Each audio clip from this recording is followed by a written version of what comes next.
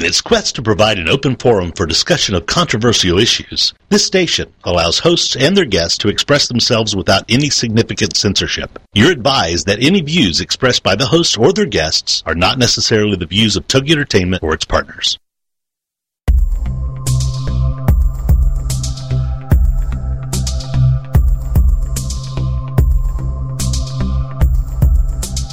Darkness has descended upon the city, and the creatures of the night have begun to stir. This is the time when the veil between the realms of the living and the dead is the thinnest, and all that is not what it appears to be. Like a lone sentinel, one candle flickers in the night, revealing all that lurks in the darkness. This is Ghost Chronicles, Book of Shadows. Welcome to the nightmare.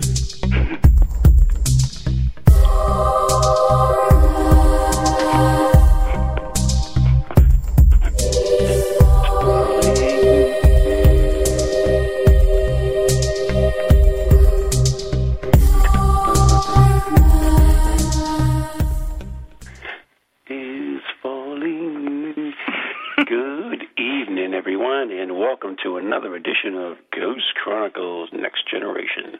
I am Ron Kolick, your host, the gatekeeper to the realm of the unknown, the unexplained, and the unbelievable, the mystical, the magical, the macabre, New England's own Van Helsing. And with me, all the way from East Bridgewater, is the blonde bombshell herself, Miss Ann Carrigan. Well, good evening. So you made wine come out my nose. Ah, that's good. When you were singing. Well, hey, you know what? Gangnam Style. Did you see my new one on my No, I'm Facebook afraid to page? look at it. Oh, it's funny. I'm really afraid to watch it after the last one. What was wrong with the last one? The last one was fun. What we're not in case you don't know what we're talking about, if you go on the Ghost Chronicles Next Generation Facebook page and like us, or just check it out. Yeah. I put up a jib-jab thing with the Van Helsing and the Angels on it, and I had a new one up on my own page, which is Ronald Kolick. So there you go. Well, it's just, it's the mental image with, Ron and the green dental floss, Holly, or whatever it is. It's kind of disturbing. That's just the way it came out. I did not pick that. You didn't? Did not pick that. Nope, I did not pick that. Wow, of all the luck. Well, you know what? It's better you than me, so. You never know what Jib Jab's going to do. It was fun. Anyways, you're listening to Ghost Chronicles Next Generation right here on TogiNet, Pararex, Ghost Channel, and beyond. And yes, thank goodness they repaired their server. Yeah. Wow. Yeah. So my show's on the air. It's okay. Yeah. Well, Steve Parson was not happy. Yeah. So, we have a couple things I do want to mention, and the first one is you and I will be in Bellingham on Saturday the 8th. Yes, we will. Right, and it's some paranormal shenanigans. Yes, it is, and it's free. All you got to do is bring an unwrapped gift for Toys for Tots. Yeah, right. And Jeff Belange will be there. Spooky South Coast will be there. And by the way, I challenge Spooky South Coast to a trivia match. So awesome. Mm-hmm. Awesome. I'm up for that. Love trivia. Yeah. Okay, cool. I'm ready. Yeah, I'm good. ready. Good. I'm counting on you. Maybe I'll bring a ringer with me. A ringer? Yeah. My friend Russ, he's a trivia king. Uh-huh. Yeah, he is. Hey, you know what? We'll get Rachel Coombs on our team because she is trivia queen, and we will kick their butts. Is this Ghost Chronicles against Spooky House Ghost, not the Mercenaries? Hey! You got to have a paranormal ruler here, right? Yeah. Well, somebody's got to win. I'm looking for something. I can't remember what it is. Anyways, we are back. Your mind? And I lost my mind a long time ago. So did you have a good Thanksgiving, by the way? I had a lovely Thanksgiving. Thank you. And I'm not even going to ask you about yours because I know you ripped your kitchen apart, and that was the end of your Thanksgiving. Pretty much. Geez, your son didn't even have you over? Well, in all fairness, he worked on Thanksgiving. Okay. But did invite us the day before, and I declined because I just too beat from doing all this crap. Anyways, I'm hearing this. I'm hearing this big news on the news. Yes. And I understand that they're going to make a big announcement with the Mars rover. Really? Yeah. So I don't know if they found life on Mars or what the story is, but there's lots of conjecture right now. But wouldn't that be cool, huh? That would be very cool. Maybe they found Waldo up there. I mean, who knows? But, you know. Yeah, maybe that would be awesome. Yeah. If you say so. Not Waldo, finding life in general. Oh! I don't care about Waldo. God. You can say what? Anyways. That's and close. I also have another thing to mention as well, and this is actually kind of a sad thing. Did you hear about this ghost hunter that was killed? No. And of course, you never go on my page. If you went on my page, you'd be up to date. Maybe with all I did and I forgot. News. I have a really, I'm blind. I have a little itty-bitty memory. All the latest news, anyways. I know. Here it is. Her name was, and I say was because she's dead. Mm-hmm. Her name was, yada. Oh God, I can't see her name. Oh, anyways, it was the Night Whispers Paranormal Research Investigative Group. Oh, I did read that. I'm sorry. Yes, and basically, the young lady, and that's Sarah was her name. Sarah Harris, God bless her soul, was in an abandoned building, like so many of us, and investigating. And a lot of the urban, what do you call those urban people that go in old buildings and stuff, to urban explorers. Urban explorers. You're right, yeah. And she inadvertently breathed, or whatever you call it, in some kind of spores or something, and it caused a lung infection, and she ended up dying. Oh, it's awful. And seriously, I mean, how many times have you been in a place like that? I mean, I know my other group that I'm involved with, Bay State Paranormal, I did not go in this particular investigation, but they were over at a place in, I'll just say in Raynham, and because it was kind of a hush-hush thing. But it was, the buildings were loaded with mold. They came over to my house after they did the investigation, and they were literally, they said, we feel like we're crawling. And some of them did wear masks, even wore the really, those strap-on masks. Yeah, like the one I'm ones. using in my kitchen because I'm tearing down all the insulation. So I mean, it's not a bad idea. I know you want to find you want to find the ghosties, but you have to think about your own safety first, really. Yeah. I mean, granted, it was kind of a freak accident, but it does happen. It does. So did you get your Powerball ticket, by the way? Do you know I didn't? What? I'm in a drawing. I'm in a group that I work with. I'm in that drawing, so I mean I'm in on a whole bunch of tickets. I don't even know how many tickets we buy, 20. But I didn't buy my own ticket. What time do they draw it? I don't know, 11, whatever. Oh, well, I'll run out after the show and buy some. How about you? There you go. I have mine. Do you know that you have a greater chance of becoming president than you do of winning that lottery?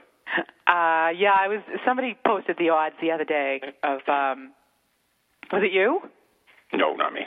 No, somebody posted the odds that said how likely you were to, die doing, 8 or 10 other things. You're more likely to die than you were to ever win this Powerball. But, hey, stranger things have happened. We can hope. Hello? Yeah, I'm still trying to get on the Pararex server. Looks like they're having problems. Ruh-roh. Yeah, because I just got a message from it of something about restarting the server. But anyways, eventually we're going to have Jeremy Detremont on the show, who has written a good book on Ocean Bar Mary, which is... You see it? Yeah. So we're waiting for him on that. The other thing I do want to mention is about, I don't know if did I talk to you about this, about the person that came into my bedroom one night? No. You know, you really need to tell your girlfriend to be more discreet. Yeah. What person came into your bedroom? Well, I did my paranormal. This is really bizarre, actually. I did my paranormal, and I talked about it on Ghost Chronicles Morning Edition show, which airs every other Monday on WCCM. Soon to be an app for your phone for that, by the way. And anyways, Steve Wilson and his group, he's a shaman. He has a shaman group, and they don't believe in protection or anything, right? Mm-hmm. Because they believe if you use protection, you're actually going down to their levels or whatever. But anyways, it's kind of weird. I don't particularly agree with him on that, but that's what he believes, and that's what he believes in. Okay. So anyways, that and also he talked about how they can astral project and all this other stuff. So anyways, that night I was sleeping, and then I woke up and I felt a presence in the room, which is really, really weird. It was strong because I really never felt that before in my house at all. And I looked to where it was, and then all I saw this shape. I don't know what it was, and it screamed absolutely the highest pitching scream you have ever heard, and just scooted out of there. And it was so weird. It was like the strangest thing I ever saw. I heard, actually. Oh, both, actually. Sorry. Wow. In your own home? In my own home, yeah. Well, you are ripping apart the kitchen. Yeah, I don't think so. No. They don't care? No, this is something else. I mean, It was really something different. And following you around? Yeah. So anyways,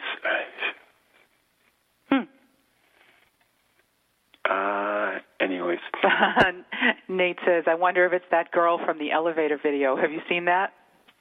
It's on my site. Oh, it's on your site? Of course. Okay. A friend of mine posted it the other day. Yeah, probably stole it from me. That was crazy. She doesn't know you.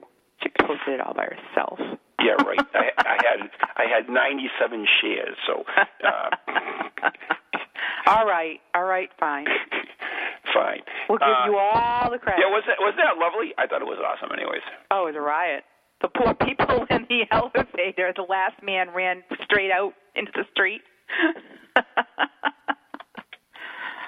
But anyways, I don't know if all you folks have seen it, but it's basically a fake elevator.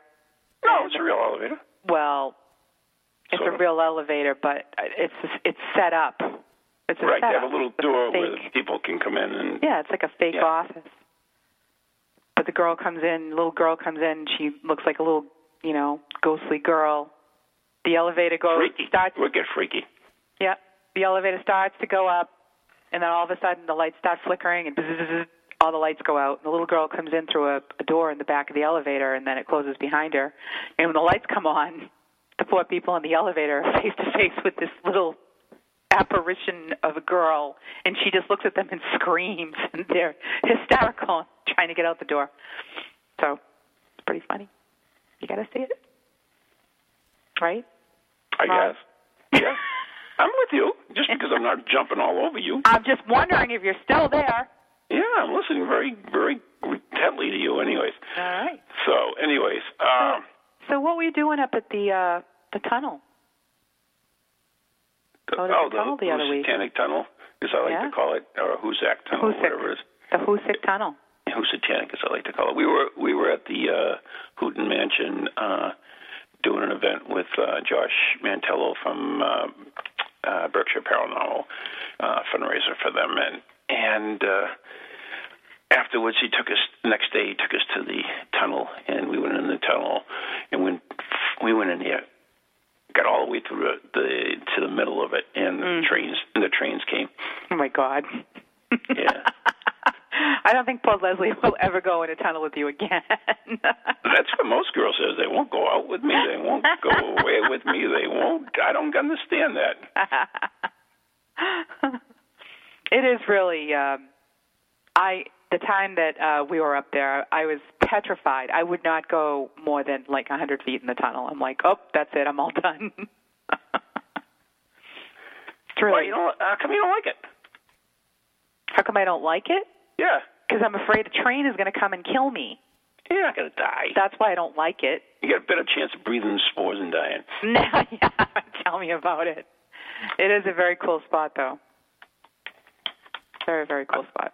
I think so, and we had two trains that passed through, but we were in the middle, so we're at the place that they call the hotel or whatever it is in the middle there, and we hid in the darkness so they couldn't catch us. So we were like a couple of school kids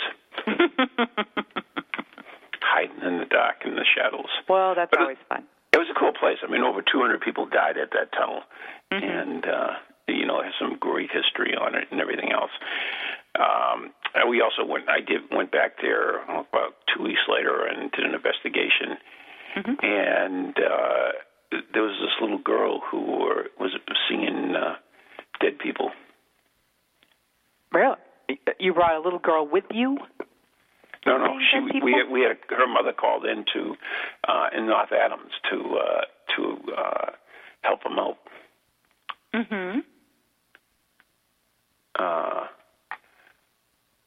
But yeah, I'm trying to get Pararex out of that. That's why I'm kind of distracted doing two things at once. Yeah.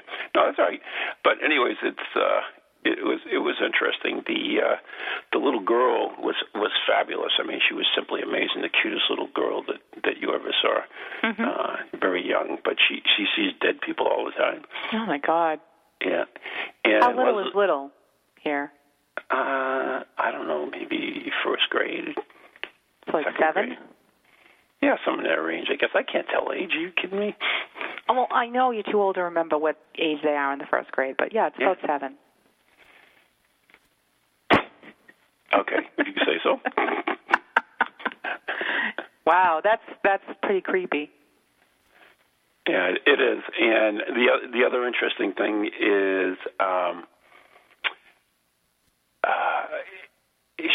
Leslie was there, and she picked up on these kids dying in a fire, because as it turned out, the little girl saw these two kids, and Josh, who was with us, did the research, and he found out that the building next door had burnt down and 2 children were killed in it.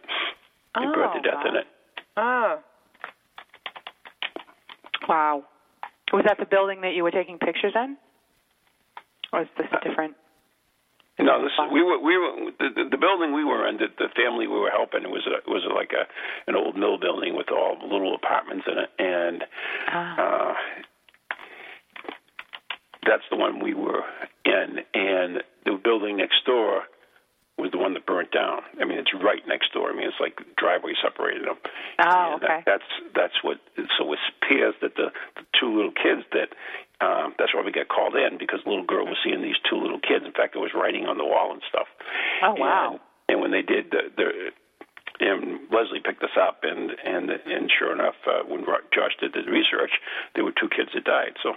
Wow. That must be quite a burden. I mean, I can't imagine. For a little kid? For a little kid to carry around, always seeing things like this, and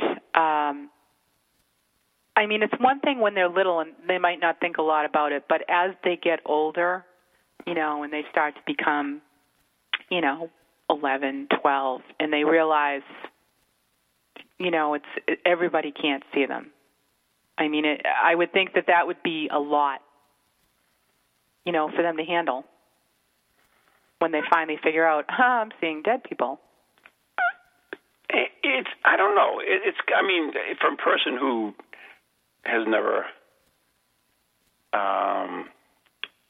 seen dead people. Well, I have seen dead people, but not as a child. Right. I imagine it's more difficult to understand. Mm-hmm. And I would think that a lot of people would think that you were crazy. Yeah. I mean, honestly, it's one thing when you're a little tyke and you can kind of write it off to imagination or whatnot, but when you get to be in your teenage years and you're telling people this, they look at you like, okay. So, and it's a lot to deal with. And I know another friend of mine, she will go out with her group, and a couple times she's had a teenage girl that was going with them, and she's like 15. Mm-hmm. And she would get upset. I mean, she brought the kid with her, and her mother was there. But the things that she was feeling, and I mean, it was not a good. What was coming through was not good. So I don't know. I just feel like at that age, like they're too young. I know they're 15, but I mean they're too young, I think, sometimes to cope with that. I mean, on top of all their teenage the first angst, time I went out with you at Fort Rivera, there was a young lady there. I forget how old she was, though.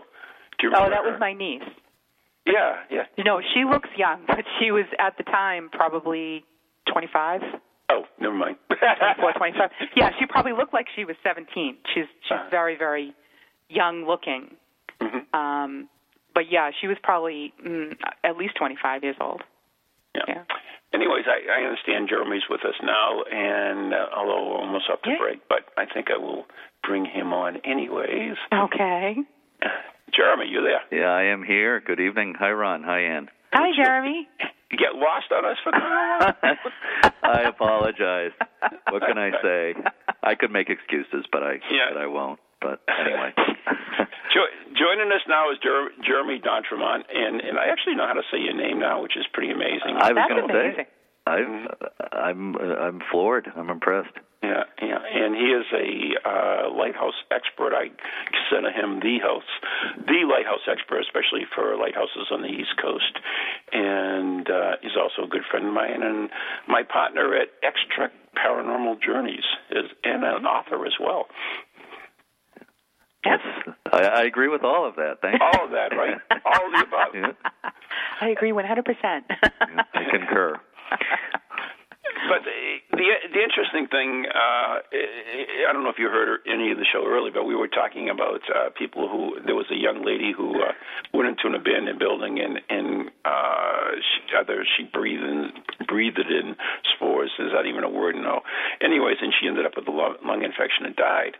And you go to a lot, like these lighthouses, I mean, some of them are in pretty rough shape, like Whaleback. It's going to cost us a lot of money to fix up, but there's awful lot of lead paint in there. There's a lot of flaking and there's stuff like that. I mean, you ever concerned about that? Not that much, really. I mean, as far as lead paint goes, I mean, it's probably not going to really hurt anybody unless they eat it, and I've managed to avoid that temptation so far. But there's definitely hazards. I'm more worried about, with some of the more remote offshore lighthouses where you have to go by boat. Some of them don't have good landing places, like Whaleback, for instance, that you and I, Ron, are involved with. And I worry about that more than any hazardous materials, just landing safely, getting on and off the places. That to me is the big risk a lot of us are taking that are involved in lighthouse preservation. And there have been incidents such as the caretaker at Goat Island Light in Kennebunkport about 10 years ago who drowned while in his boat right by the island. Oh, really? Yeah, things do happen. So that's Which lighthouse was this? Goat Island at Cape Port. Oh, right. That's what we're supposed to do in investigators. Yeah. Oh, very cool. Yeah, and a lot of people think Dick, the caretaker, is still hanging around there. But it was a very, very sad story. He was a very well-liked guy in the area there. Mm-hmm. And his good friend, their childhood friends, his friend Scott is still caretaker on the island. So, I'm hoping we get to do an investigation there. Mm-hmm. I understand it's a theory that he actually haunts there. Scott has had a lot of experiences. He said one time a woman came out and said she was a psychic who said, your friend will make himself known by electronic means. Huh. And there were a number of times after that where Scott said that the foghorn went off for no apparent reason, no fog or anything. It's supposed to have a sensor that's, it's only supposed to go to start when it's foggy out. Mm-hmm. But he said there were a number of times when it started where it seemed like it was in response to things he said or that somebody said and that kind of thing. Like there was one time where Vladimir Putin from Russia was visiting George H.W. Bush at their summer home there, right near there in Kennebunkport, Walker's Point. Yeah. Mm-hmm. When the Russian boat was going to go by, Scott said, let's fly the Russian flag along with the American flag as a greeting. So they did that. And, the Russians loved it, and they were waving and everything. And Scott said out loud, meaning as if he was talking to his friend Dick, who had died. He said, "How do you like that, Dick?" And he said, just the second he said that, the foghorn went off and would not stop. It took a lot of work for the Coast Guard to figure out how to shut it off. It just kept going and going and going. Oh, my God. So he said it started right at that second when he said that. And the woman had told him, your friend will be in touch by electronic means. So that was pretty interesting. That's something. Yeah. Wow. I thought you were going to tell me you started getting messages on his cell phone. Maybe he has, but he hasn't told me that. It's mainly been the foghorn for some reason. That seems to be Dick's chosen means of communication. But wow, that's amazing. But anyways, unfortunately, we are coming up to the break right now. Already? Yeah, I know it. It's all that jib-jab when we were yakking before. Yeah. So anyways, you're listening to Ghost Chronicles Next Generation with Ian Carrigan and Ron Kolick right here on TogiNext. It is not playing on Pararex, unfortunately, right now. I think it's part of the problem they had yesterday with the server, so Pararex is not listening to it right now, unfortunately. And anyways, and I guess today is Jeremy D'Entremont, lighthouse historian and author and fellow investigator. And anyways, we'll be right back after the following messages right here on TogiNet.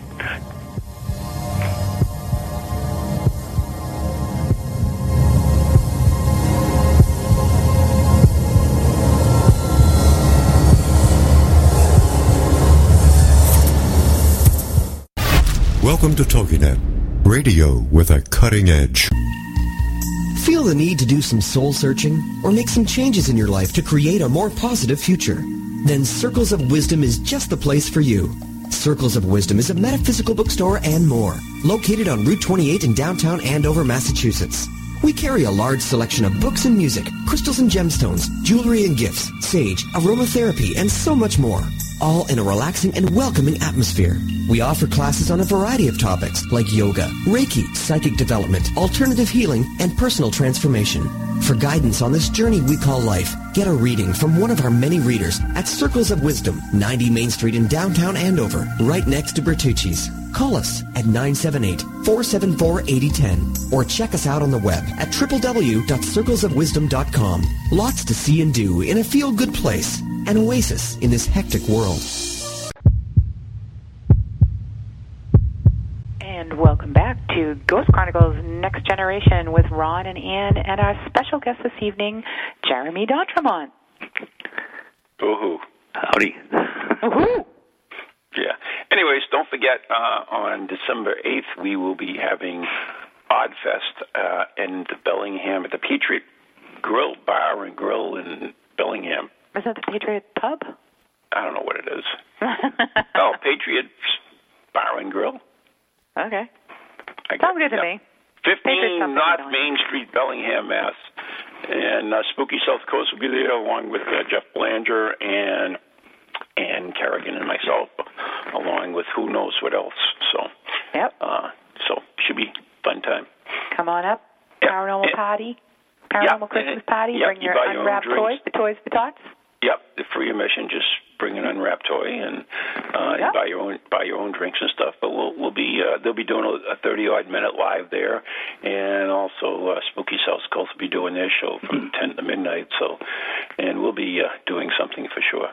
Mm-hmm. Absolutely. Buy me a drink. Come and buy me a drink. You know what? I might be doing it Gunman style. Oh, God. Yeah, he'll be ripping it up, all right. Yeah, if you want to see me rip it up, go onto my Facebook page, which is Ronald Kolick, and catch the new jib-jab of Van Helsing Gangman. So there you go. Mm-hmm. Okay. If you really want to catch Ann, you can go onto the Ghost Chronicles Next Generation page and see the little elf there and doing her little dance as well. So right. So So anyways, Jeremy is with us, Jeremy D'Entremont, and he has written a book about, it's about a year now, out for about a year now, Jeremy? The Ocean-Born Mary book, a little over a year. Ocean-Born Mary, and that's one of the most interesting stories in New England. It's in my book, Ghost Today, which you can still buy for Christmas if you're interested, or Ghost Chronicles, by the way. Make great Christmas gifts.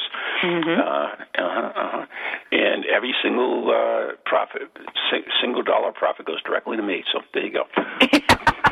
What a great guy. Share support of Ron Kolek. Yeah, so you can get to support me.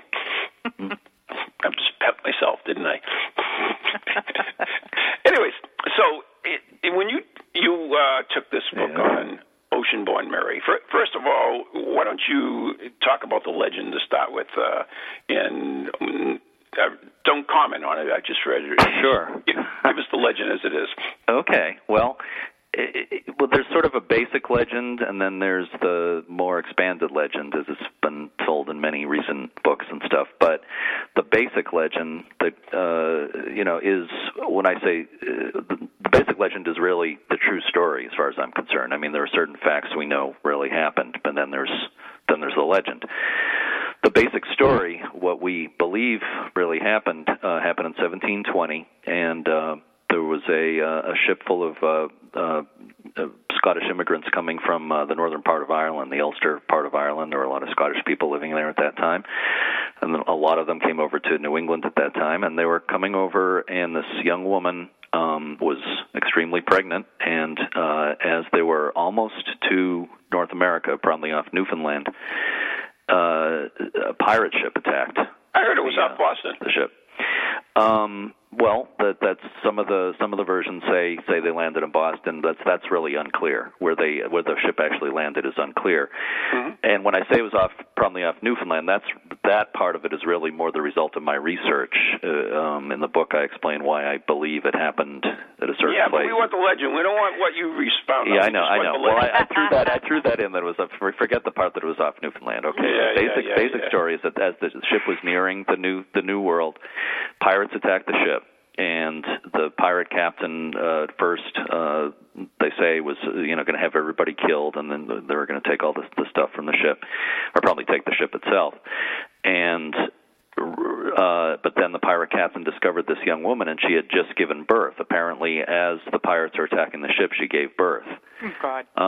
And the pirate discovered her, and bundled up with her newborn baby, and he suddenly, felt some compassion for this woman, and he said that he would spare everybody on board if she promised that she would name her baby Mary.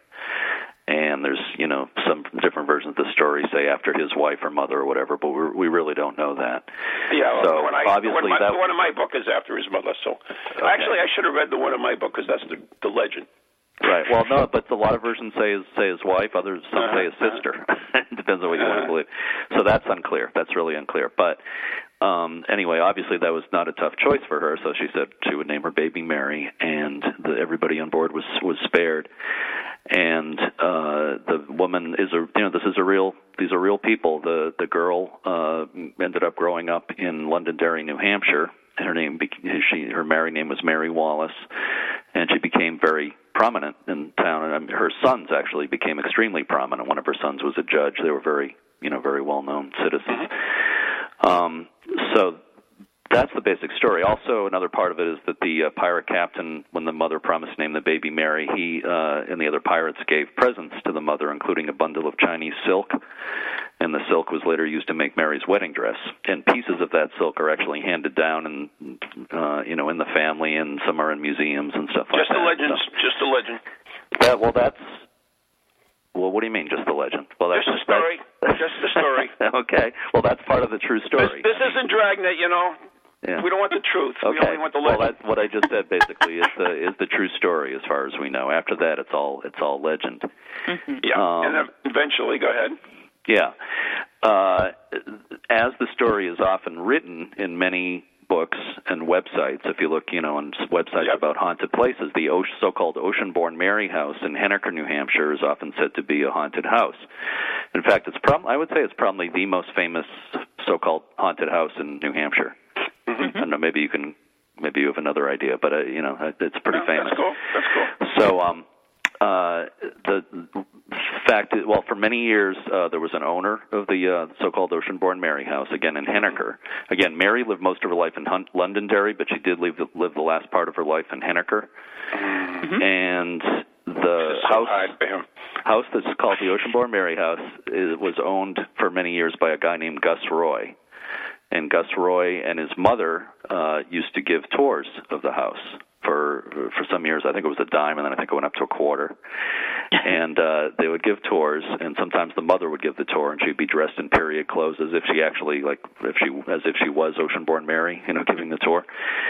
And Gus had little tricks he would do to make noise, scary noises and stuff like that. And it got written up and embellished more and more in newspapers and magazine articles and that kind of thing as a very haunted house. And I don't know how far you want me to go with the legend part of it, because there's just so many, tangents to this, so many legends. Right, and eventually Mary got married. She wore the gown made out of the material of that. The pirate came back and supposedly had treasure buried as well. Right. The usual version of the story in later years, which was perpetuated by Gus Roy, the owner of the house, was that the pirate actually was the one who built the house, and that Mary, after her husband had supposedly died, that she went to work for the pirate as his housekeeper, and then he was murdered by a rival pirate looking for his treasure that was supposedly buried on the grounds. Mm-hmm. And they say that the treasure is still there on the grounds, and that the ghost of the pirate and/or Mary haunt the house. So that is the story, the legend. Yeah, there's other aspects to it too. For years, it became a tradition on Halloween night for local people to go to the Oceanborn Mary House to watch for the phantom coach that would supposedly ride by, and it would stop in front of the house, and Mary would get out and run over to a well and supposedly drop something in the well, mm-hmm. and get back on the coach and ride away. And people would sit there and wait for hours. Lines and lines of cars would be there near the house. And I heard that some years, nothing happened, and all these hundreds of people were waiting, and sometimes people would actually start throwing their beer cans and stuff at the house. Nothing happened. That happens at my house all the time. Yeah. There's always alcohol involved, isn't there? Often seems to be. But anyway, you know me, Ron. You know that I have an open mind on paranormal stuff, but mm-hmm. I warn people, if they're really into this kind of stuff, if they want to read my Oceanborn Mary book, I think it's absolutely fascinating, but I have to say the haunted part of it is highly questionable. Yeah. See, I mean, this is the idea why I wanted you to do this way, and I knew it would be really difficult, because as long as I've known Jeremy is very grounded, very down to earth. He likes to get all his ducks in a row and his dots crossed and his T's dotted or whatever he does. And something like that. So basically I wanted you just to give the legend, and then as your research, have you diagnose the legend, but I know it was too difficult for you. I know you would have a hard time, but you did pretty good, though. I'm quite impressed. I thought I did pretty good. So that was the legend. So in your research, I mean, when you looked at this book, you heard the legend, of course, and you went on the websites and you've read so many stories about the legend and variations. There are variations of it. I mean, then what did you do? I mean, how did you attack that? Well, from a lot of different directions. For one thing, I went to the historical societies in Londonderry and Henniker, where Mary lived. And even though she lived most of her life in Londonderry, the Henniker Historical Society actually has the most stuff that anybody has about her. If anybody wants to research Oceanborn Mary, they have to go to the Henniker Historical Society. She only lived the last about 15 years of her life there, but that's where the house is, so it's become famous. Henniker is the hometown of Oceanborn Mary. Right, and the Henniker Society also has a little booklet that they sell on Oceanborn Mary too. Their own little take on it.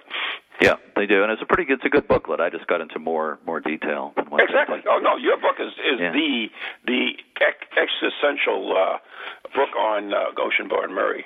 Mm-hmm. That's a big word for me, huh? I don't know how existential it is, but it's a thank you, I think. I don't know. It just sounded so cool to say that. And before you go further, Jeremy, my question is, what prompted you to write this book about Oceanborn Mary? Money. Money. Ron, I think Ron knows the story behind it. But, well, I will tell you that I knew about the Oceanborn Mary story since I was a kid. I grew up in Lynn, Mass. And I remember my best friend growing up. I remember when we were probably, I would guess, maybe 10 years old. I remember him telling me that he and his family had just gone to the Oceanborn Mary house, and I had no idea what he was talking about. But from his tone of voice, it was like the scariest thing he could imagine. You know, we went to the Oceanborn Mary house. Oh, you know, I went to the Oceanborn Mary house. Yeah. Yeah, and like going to Ian Sella. Yeah. Right. And I remember, I didn't remember this real clearly, but I've got it clarified and more recently. But I guess a friend of his mother supposedly took a picture of the house where it looked like a ghostly woman in an upstairs window, and he was convinced that she captured an image of a ghost. I don't think I ever actually saw the photo. I wish I could have. But my friend passed away years ago, sadly, but his sister I've been in touch with in recent years, and she's still trying to find the photo. But she remembers those trips to the Oceanborn Mary house. She was a little younger, but she remembers it very well. And, she didn't know anything about the story or anything. She just remembers it being really built up as a haunted house. I think that's what it was for most people. They didn't really know the background so much. Okay. So anyway, I knew the story, and I was interested in it. And I also took one of Roxy Zwicker's walking tours where she talked about the Oceanborn Mary legend and told the story of how the pirate, built the house and all that part of it. So I wasn't quite sure where the facts left off and the legend began, and then about, I guess it's like maybe 3 years ago now, somebody from the History Press, which is based in South Carolina, they contacted me, and somebody else was going to be writing this book for them, but that didn't happen, and I was recommended to them, and they contacted me and said, would you like to write a book on Oceanborn Mary? And wow. I said, well, I've got to think about it a little bit. I thought for a day, and I said yes. So, and I'm glad I did it. It was a really fun project. Oh, that's great. It became like a detective story. It's exactly what it is. That's always I think any kind of, if you do an investigation and you go out and you do the history on something, I mean, it's always like that. That's how I feel. Yeah.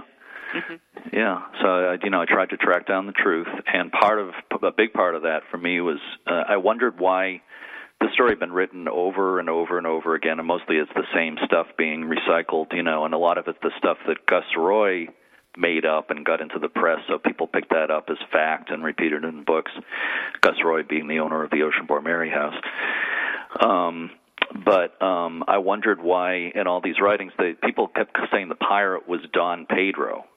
That's what he was referred to as, and I found out very early in my research that there was no such person as Don Pedro. In fact, Gus Roy admitted himself that he made up that name. He wrote his own version of the story, and I'm trying to remember the year off the top of my head. It was 1935. And he called the pirate Don Pedro, but he said that he made up a lot of the names in the story. So there was no Don Pedro. There never was. Some versions of the story call the pirate Philip Babb, who was a real person who lived in the Isles of Shoals in the 1600s. So the time period was off. Philip Babb would have been like 100 years old in the Oceanborn Mary story. So, and I don't think he was really a pirate. He was actually a constable of the Isles of Shoals up in New Hampshire. So, anyway, so I thought, well, geez, this is crazy. Why is such a well-known story? Why doesn't anybody know who the pirate really was? So I decided I got to try to figure this out. Who was the pirate? And I think Ron knows who I think was the pirate in the story. It took some detective work, and I don't think I proved it, but I think I came pretty close. So I think we can be pretty sure who the pirate was, and he turned out to be a pretty famous pirate. Should I go ahead and say who he was? Or should I leave that unless you want for your books.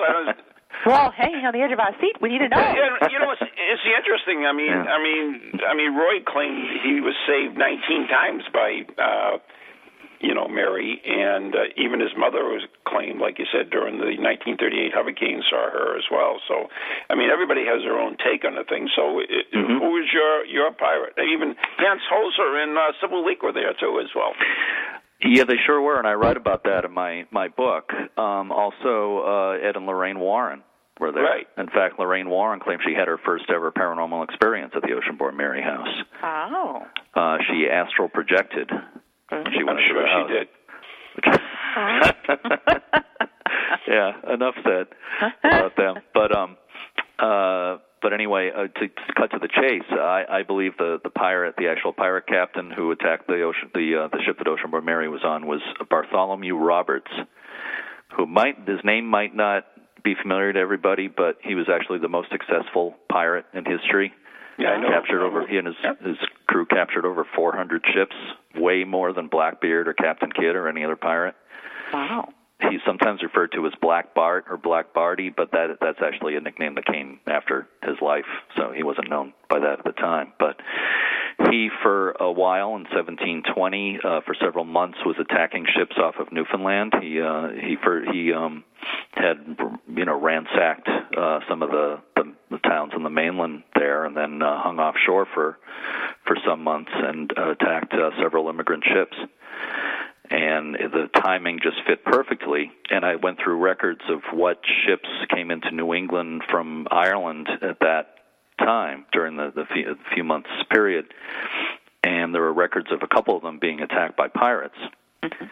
And to make a long story short, I matched up the date of one of those attacks with Mary's birth date. At first it didn't quite match, but then if you take into the account the switch in the calendar that happened around that time, it meshed. So I explain all that in detail in the book. Isn't he awesome? Yeah. So I'm almost sure that was. It's like really strong circumstantial evidence. I wouldn't say it's absolute proof. I mean, it's an awesome story, and of course, there's there's two different houses too, right? Oceanborn Mary houses. Well, there's only one Oceanborn Mary house. The house, well, first of all, she never lived in the Oceanborn Mary house, which is kind of a funny part of the story. It was built by her son, who was a well-known, lawyer and judge, and she, in her last years, actually moved into a house with a different son, which was a few miles from the Oceanborn Mary house. But the house that she lived in burned down many years ago. I believe it was in the 1930s. But to add to the confusion, there's another house in Henniker, more in the center of Henniker, known as the Henniker House. And I see somebody posted something about this in the chat room a few minutes ago. Yep. Yes. Oh, you did? No, it was you. Okay. No. A different California Ann. Okay. Callie Ann says it comes up online as the Oceanborn Mary House, the one in Henniker. Well, it is the Oceanborn Mary House that I'm talking about is in Henniker, but there's another house, that's known as the Henniker House. That's a B&B. But it has nothing to do with the Oceanborn Mary House. But people confuse them, and people often think that the Henniker House is the Oceanborn Mary House. Oh, okay. But there's no connection. Ah. So that just kind of adds to the confusion. But the so-called Oceanborn Mary House is a really beautiful house. That it looks out of place. You drive down this road. I'm trying to remember the name of the road. Bear Hill Road, I believe, in Henniker. It's a long road out of the center, and you follow it for miles. And then there's this beautiful, looks like a sea captain's house, which you don't expect to see in Henniker's way inland. Mm-hmm. But Robert Wallace, who built it, had visited Portsmouth many times as a merchant and loved the sea captain's houses there, so he built a house that looked like that. Oh. In Henniker. It's a really, really cool house, and I've been inside it. It's got several fireplaces. It's an incredible house. And the people who live there now, it's a private home, so you can't tour it. Like no more quarter tours or anything like that. So people should respect their privacy and not go, investigating on the property or digging for treasure or anything. But the guy who lives there now says that they haven't had any paranormal experiences. It's not that he's that skeptical. He just says they haven't had any experiences except for the squirrels in the attic, he said. The only strange noises they've heard. So he says. Yeah, so he tells me at least. But I think it's interesting because, in fact, I remember Roy actually sold. You could rent the shovel and go out and dig in the garden for treasure, which was I thought there was a riot. I mean, if anybody would dig in my house, I would do the same thing, of course. Mm-hmm. Yeah, it's pretty. Some of the stories are pretty funny. Yeah, like you said, people would rent shovels from them, and they dug holes for within, I don't know, miles around the house or something. And they had treasure hunts. There were, newspaper reporters were there to cover them, and they dug up some old horseshoes or whatever. But that's about the best they did. But he managed to keep coming up with new stories to get people interested, and he would announce that Ocean-Born Mary had knocked all the pots off the shelves in his kitchen or things like that. Every once in a while he'd come up with some new report of her activity and stuff like that. So he stayed in the newspapers. He didn't make a ton of money off it, but he had fun. Uh-huh. And by the way, Gus Roy was also a really good photographer. He was a excellent black and white photographer. His work's in a number of museums. And he was very talented, and he did a book, a candle-making book, with his own photographs of his mother in period costume making candles. It's kind of a neat book. So he was a talented guy, but I think he just did the Ocean-Born Mary stuff for fun. And really? A lot of the people that did tours with him said that, they didn't necessarily believe all the ghost stories he was telling them, but they enjoyed the tour, and it kind of sparked an interest in history for a lot of people because it was just such a lot of fun, and they weren't quite sure what was true and what was legend, but still it was, it was a good show.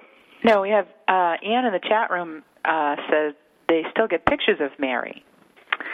Well, I think she's the person, Ron, I think I heard about this at the time, that she got a picture of the Henniker house, not the Ocean-Born Mary house, but the Henniker house with what she thought was a ghost. No, that was Kelly Ann. Okay, we're talking about how many different... Another Ann. We have a lot of Anns in the chat room today. I don't know why, but there's a lot of Anns in the chat room. We have Anna, we have Ann with an E like me, and then we have me, and then we have Kelly Ann. Wow. So we have a plethora of Anns this evening. Just like all the Ocean-Born Mary houses, it's just designed to confuse us. Right. But zombie squirrels, somebody posted. Yeah, there might be zombie squirrels in the house. So, Ashley, she's asking if you ever saw any ghost pictures from the house. Not from that house. I've seen ghost pictures, but not from that house. Well, if you go on the internet, there are pictures of Mary, of people who claim they have taken pictures of Mary at the house. I've seen a picture of the Henniker house again, but I don't believe I've ever seen any pictures at the Ocean-Born, the so-called, the Ocean-Born Mary house that was actually built by her son. Mm-hmm. I don't think I've ever seen any pictures of supposed ghosts there. You think there are some online? I believe there are. Okay. I've searched pretty deeply on the internet. I'd like to see them if there are. I'm actually doing a Google image search right now. There's a drawing somebody did that I think is supposed to be her ghost. Really? Anyway, yeah. So the answer to that would be no. So, when you did this book, is that what the History Press was looking for? Was really something that was factual, or they were looking for more of a ghost story? Didn't really say that much. I just did a proposal, and they liked it, and as you think, they just were willing to let me see what I would find. They knew that they specialize in regional history books, as you probably know, and they thought that it's very well known. It's probably I would say the best known New Hampshire legend. So it just seemed like a good regional subject for them. Absolutely. I cannot believe that, but that was the pizza guy. He's here, which means we have to wrap it up. From the dead. Where the hell did the night go? That was kind of weird. Well, you spent most of it trying to get in Para X. and trying to get Jeremy to hang on. But anyways, it's time to wrap it up. Jeremy, you got any appearances coming up or anything? My lectures are listed on my website. My website is lighthouse.cc, and if you click on lectures, my lectures are listed there. I didn't know you were going to ask me that, so I can't think of any dates off the top of my head. I don't have any scheduled for a while. I had a busy season this year doing a lot of haunted lighthouse lectures, and there'll be a lot more of those coming up, I'm sure. And as I mentioned before, Jeremy and I, we do this thing called Extract Paranormal Journeys, and if you go on our Facebook page and like us, you'll be kept up to date. I don't think we have anything on there right now, but if you want to know what's happening in these adventures that we do, where you can go along, you can certainly like the page and follow us. And we have more haunted tours of Portsmouth Harbor Lighthouse coming up next season, too. Right, which are always great. They always sell out. And, you know, I was thinking about that. How long have we been doing that for? About 5 years, you think? Yeah, that's about right. So for 5 years, and I figured out that I've done probably a minimum of like $25,000 for lighthouse preservation since I started. Since I did first investigation at Portsmouth Lighthouse. Mm-hmm. Done a lot for the Wood Island Lighthouse as well. For Wood Island, yeah. Can you imagine that? Yeah, that's including them. But can you imagine that? Incredible. It's all because of you and Roxy. There you go. Yeah, you got the bug. Yeah. I always warn people. Lighthouses are a great thing. And anyways, so, Jeremy, thank you so much. Sorry we got you on a little late, but... I apologize for that. That's all right. I'll explain it to you later. Great to talk to you. Thank you, Anna Ron, very much. Yeah, thanks, Jeremy, and we'll talk to you later. Okay, good night. Yeah, bye. Take care. Bye-bye. Oh, I hear our heartbeats. Yep, so it's time to wrap it up. Once again, we want to mention a week from Saturday on December 8th, we will be in Bellingham at the Patriots Bar and Grill. Come on down. It's going to be a little paranormal party. Just bring an unwrapped Toys for Tots. Jeff Valange will be there, Spooky South Coast, and Ghost Chronicle Next Generation. So, till then, good night. God bless. Good night. Thanks for listening, everybody. From ghoulies to ghosties, long-leggedy beasties, and things that go bump in the night. Deliver us